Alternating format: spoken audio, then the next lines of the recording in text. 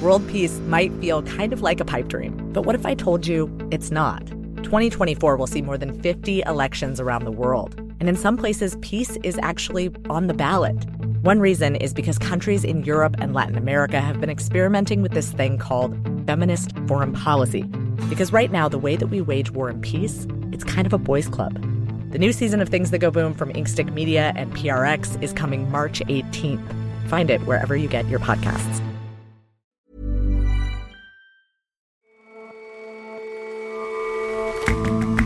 Hello and welcome to The Intelligence from The Economist. In London, I'm Jason Palmer. And in New York, I'm John Fassman. Every weekday, we provide a fresh perspective on the events shaping your world. In the transition to electric vehicles, Mexico has a lot going for it.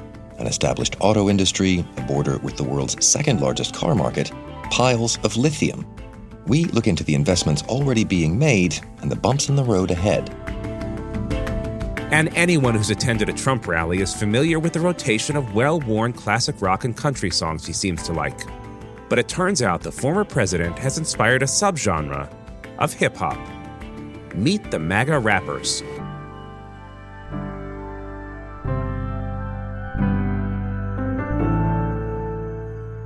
But first,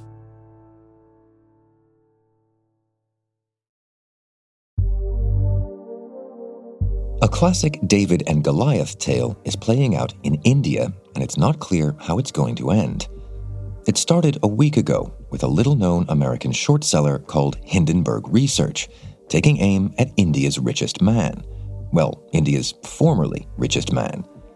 The company alleged that the Adani Group, an enormous conglomerate named after Gautam Adani, was, quote, engaged in a brazen stock manipulation and accounting fraud scheme. The group's chief financial officer immediately shot back. Now that we have circulated our full, comprehensive, multi-100-page response to the report, which clearly establishes with documentary evidence that its report is just full of misrepresentations, and I'm being charitable, or at worst, it's just outright lies. Shares in Adani Enterprises, the group's biggest publicly traded arm, began to tank. One of India's flagships was listing.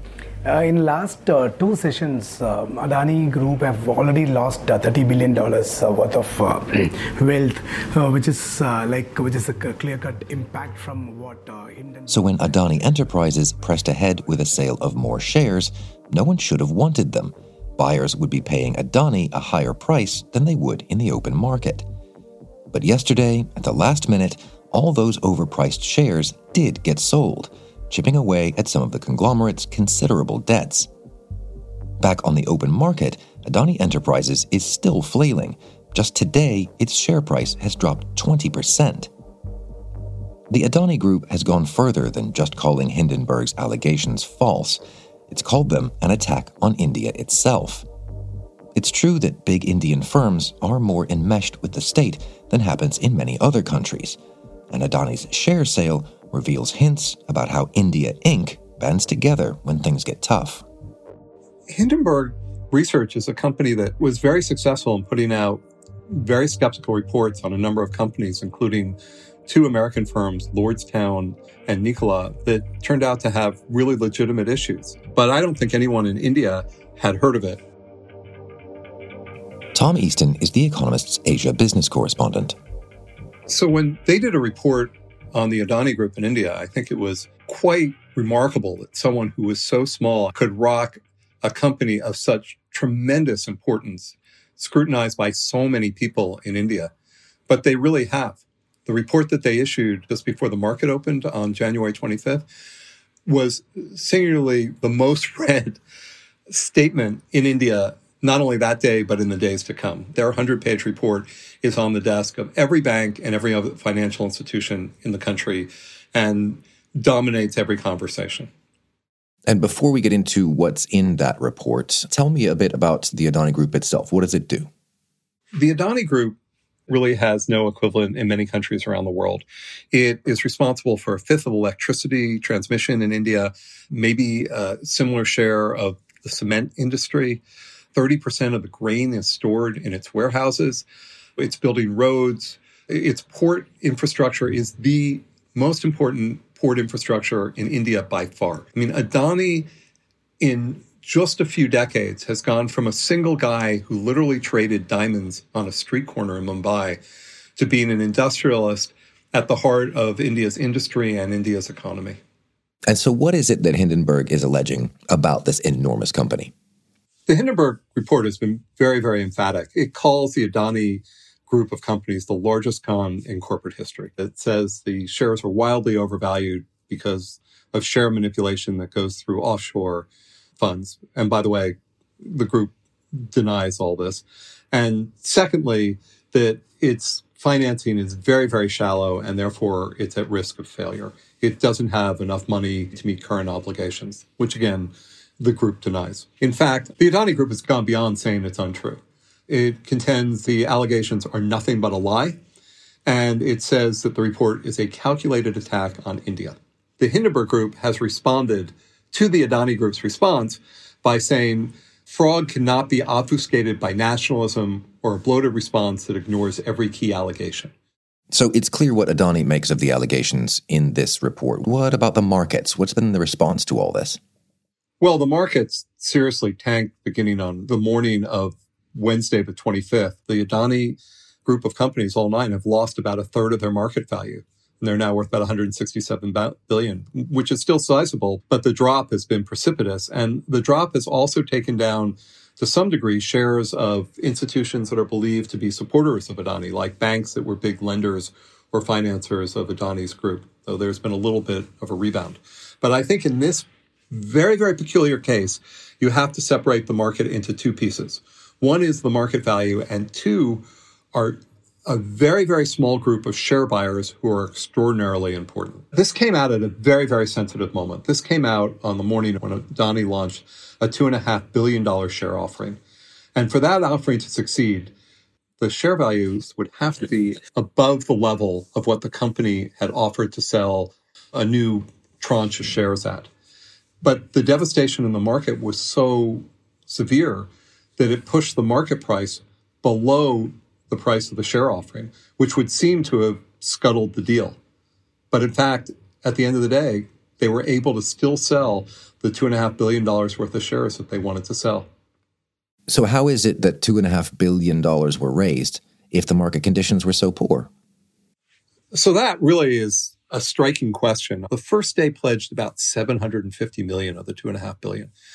The next day, the retail tranche was offered and nobody was interested. I mean, the subscription on the retail side was 1% or something like that. There was just nobody in the market wanted to pay more to buy shares from the company than they could buy it on the stock exchange. And no one was that interested in buying it in the stock exchange. But then some very, very striking things happened. On Monday, International Holding Company of Abu Dhabi, which is a quasi-sovereign fund, pledged to buy $400 million worth of the underwriting. And that kind of changed the mood of the market. And in offering to buy it, at that time, they were willing to spend 10 or 20% more on those shares than they can be purchased in the open market. Then the final day, the day that the offering had to be completed, came. And during the day, the stock price stayed consistently below where it had to come for retail buyers to really move in. So it looked like it would be a failure. But just before the market closed, a note went out that the underwriting was fully subscribed. So then the question was, who were the last buyers? Now, I have seen unverified but highly credible pieces of information that suggest 5 of the largest buyers were the family offices of 5 of the largest tycoons in India, fellow plutocrats in the Indian financial structure. And what does it tell you that those rich Indian businessmen would swoop in at the last and pick up the last of the tab? And pick up the last of the tab for presumably more than they would have had to pay if they just went into the market. Information on the purchases will be available on February 7th. But if this is confirmed, and I think most people really do believe it, it suggests that India Inc. really did not want one of its members attacked by a New York short seller and brought down. I mean, I can't imagine this collaboration happening in many other countries in the world. Nominally, all of these guys compete in numerous ways. And yet when it came to supporting one of their group in response to a huge attack from an American investment firm, they pulled together. So that's kind of a warning against other short sellers, I guess, ever coming into the market and seeing if they can make headway. On the other hand, a lot of the questions still exist. Over time, they'll be answered. I mean, does Adani have a strong financial structure? I don't think the report is going away. And if the questions are valid, they'll continue to resonate in the market. You're not going to get a rescue mission like this every day. This was an extraordinary moment. And as India becomes more important economically, and as all these Indian companies become more important economically, you'll have more and more outsiders looking at them and giving them the kind of scrutiny that they have not had in the past. And there'll be more of these sort of reports to come. And I'm not sure that those sort of doubts can be quashed by a handful of people getting together and buying a small group of shares. Tom, thanks very much for joining us. Yeah, it's been a pleasure.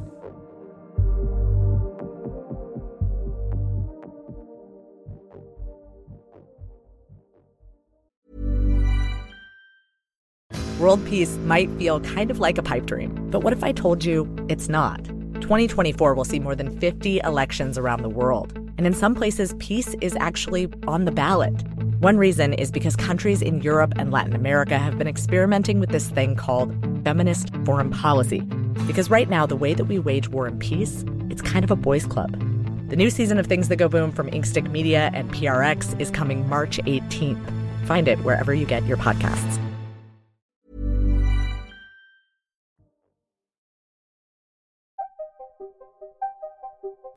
The race to dominate the market for electric vehicles is revving up. Both Tesla and Ford both recently announced plans to cut prices on some models in a bid to drive up demand. And it's not just companies that are hoping to get in on the action. There's growing international competition over where those cars will be made. And one country is quietly confident it has the edge. Mexico has a really huge opportunity to establish itself as a significant manufacturing center for electric vehicles. Sarah Burke is The Economist's Mexico City bureau chief. It already has a strong auto sector, and it hopes it can continue to have its strong position or even improve on it as car makers transition from internal combustion engines to electric vehicles. So you say it already has a strong auto industry. What does it look like right now? So car making is a big business. In 2021, Mexico produced the 7th highest number of cars of any country in the world.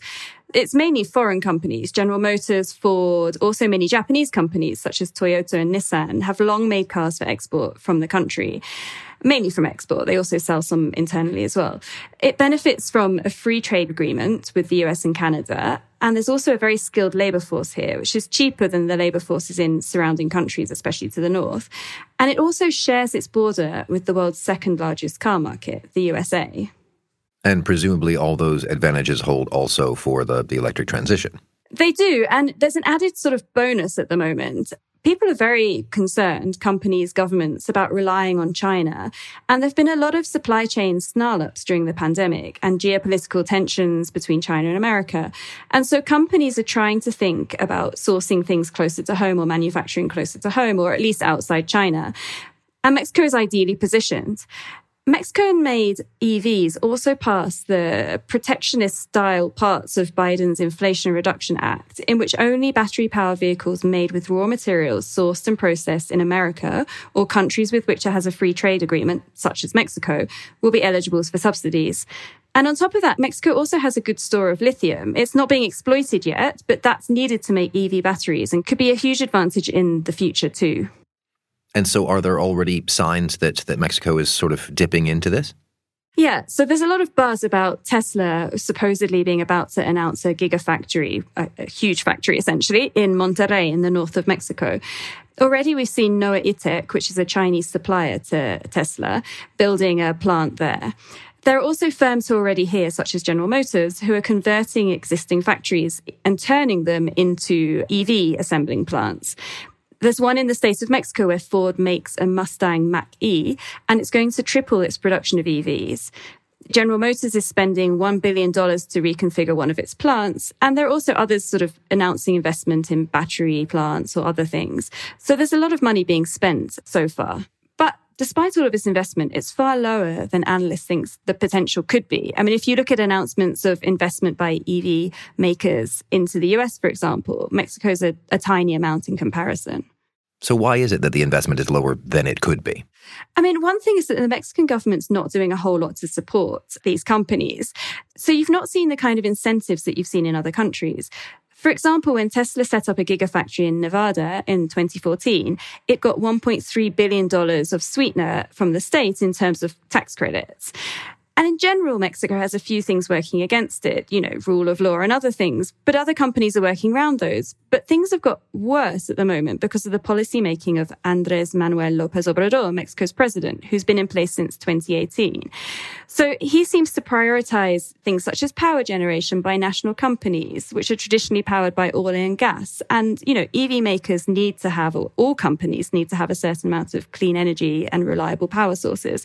So it's policies such as these that are turning off some people from doing the levels of investment that they would otherwise do. So one example is that several months after General Motors announced it would convert the factory, it said it would not invest further in Mexico if the laws did not encourage clean energy. So is it addressing these questions at the national level of policy making to get Mexico to reach its potential in that market? I think so, yes. I mean, Mexico has huge advantages geographically, who it has free trade deals with, and in terms of its already established car making industry. So it could go really far with the right government policy in place. Sarah, thanks very much for joining us. Thanks, Jason.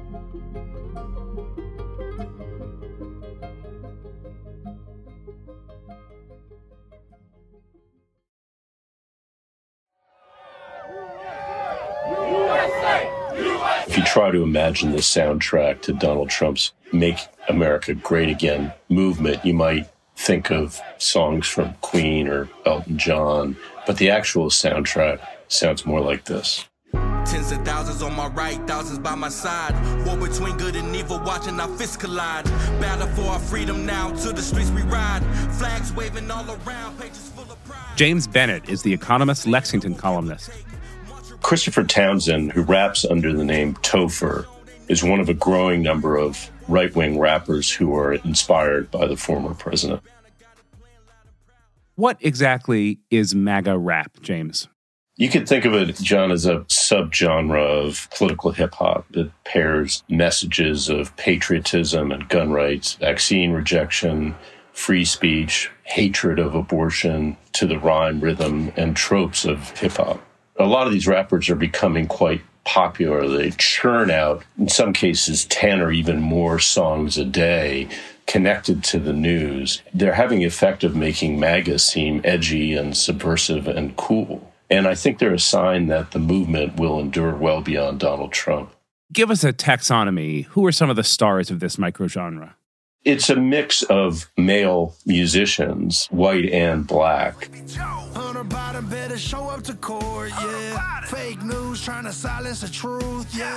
Probably the most famous one right now is a white rapper named Forgiato Blow, who mixes country music and rap. Basically, every one of these rappers has done a version of Let's Go Brandon, which has become code for cussing out Joe Biden. And this is his version of the song.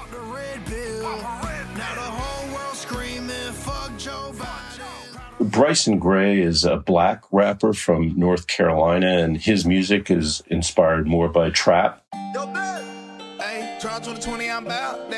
Here's his song, A MAGA Steppin'.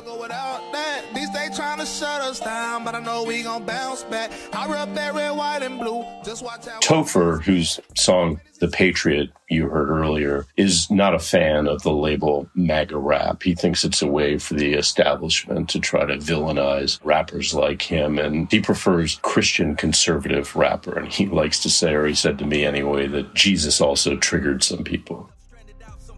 Here's one of his harsher songs. It's called Olympus Has Fallen.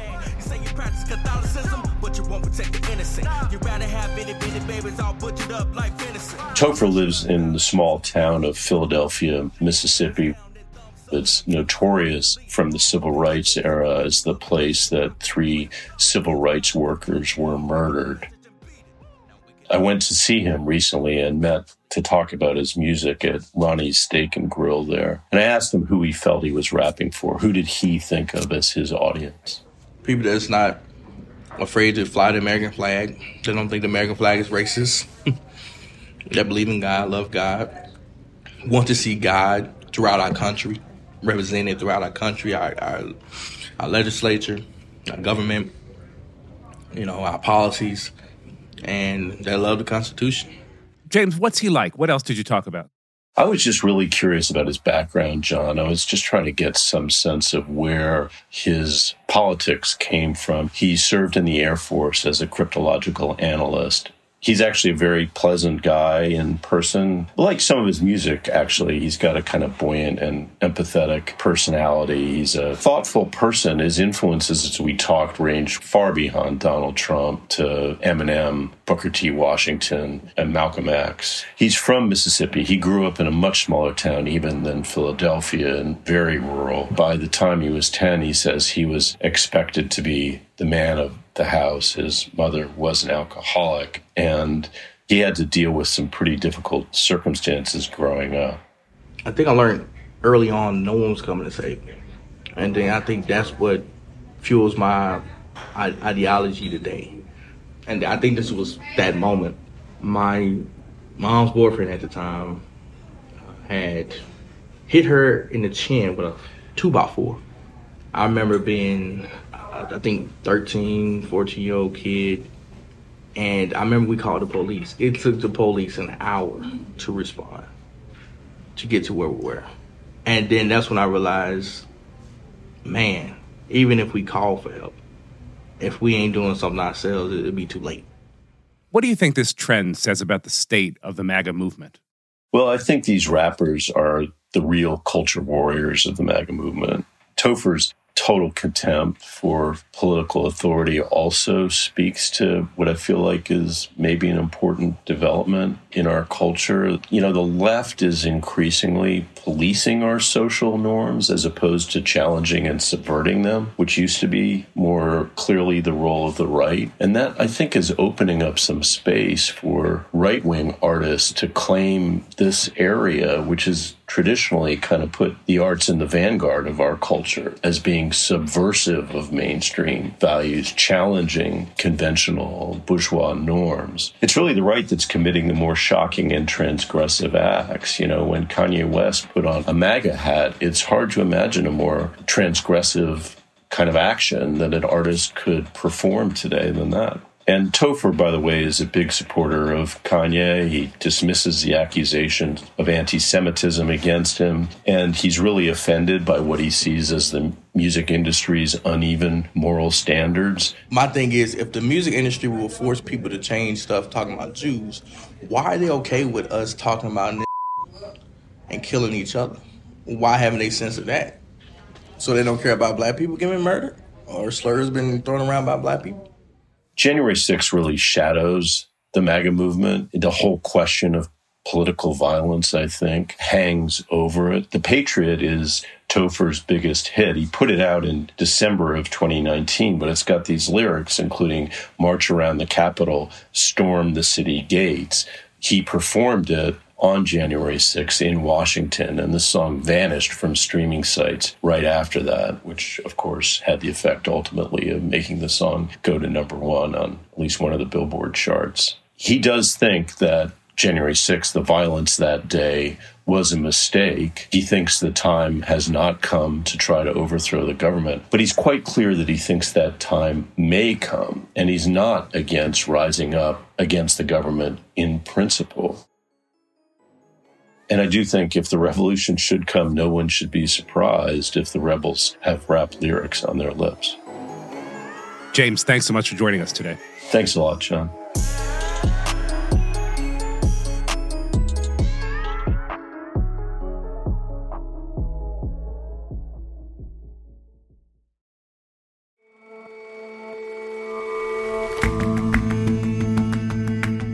That's all for this episode of The Intelligence.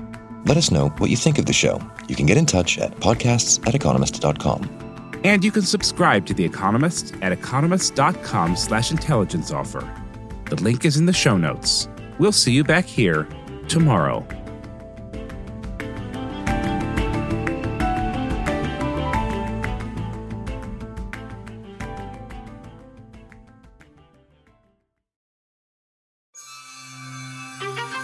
We all need to write for work. Want to improve? Bolster your skills with Economist Education's 6-week online course.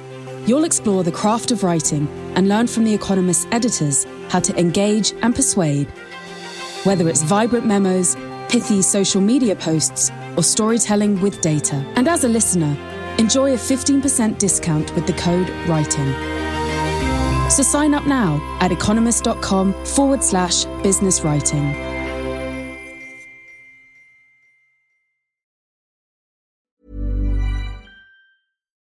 World peace might feel kind of like a pipe dream, but what if I told you it's not? 2024 will see more than 50 elections around the world, and in some places, peace is actually on the ballot.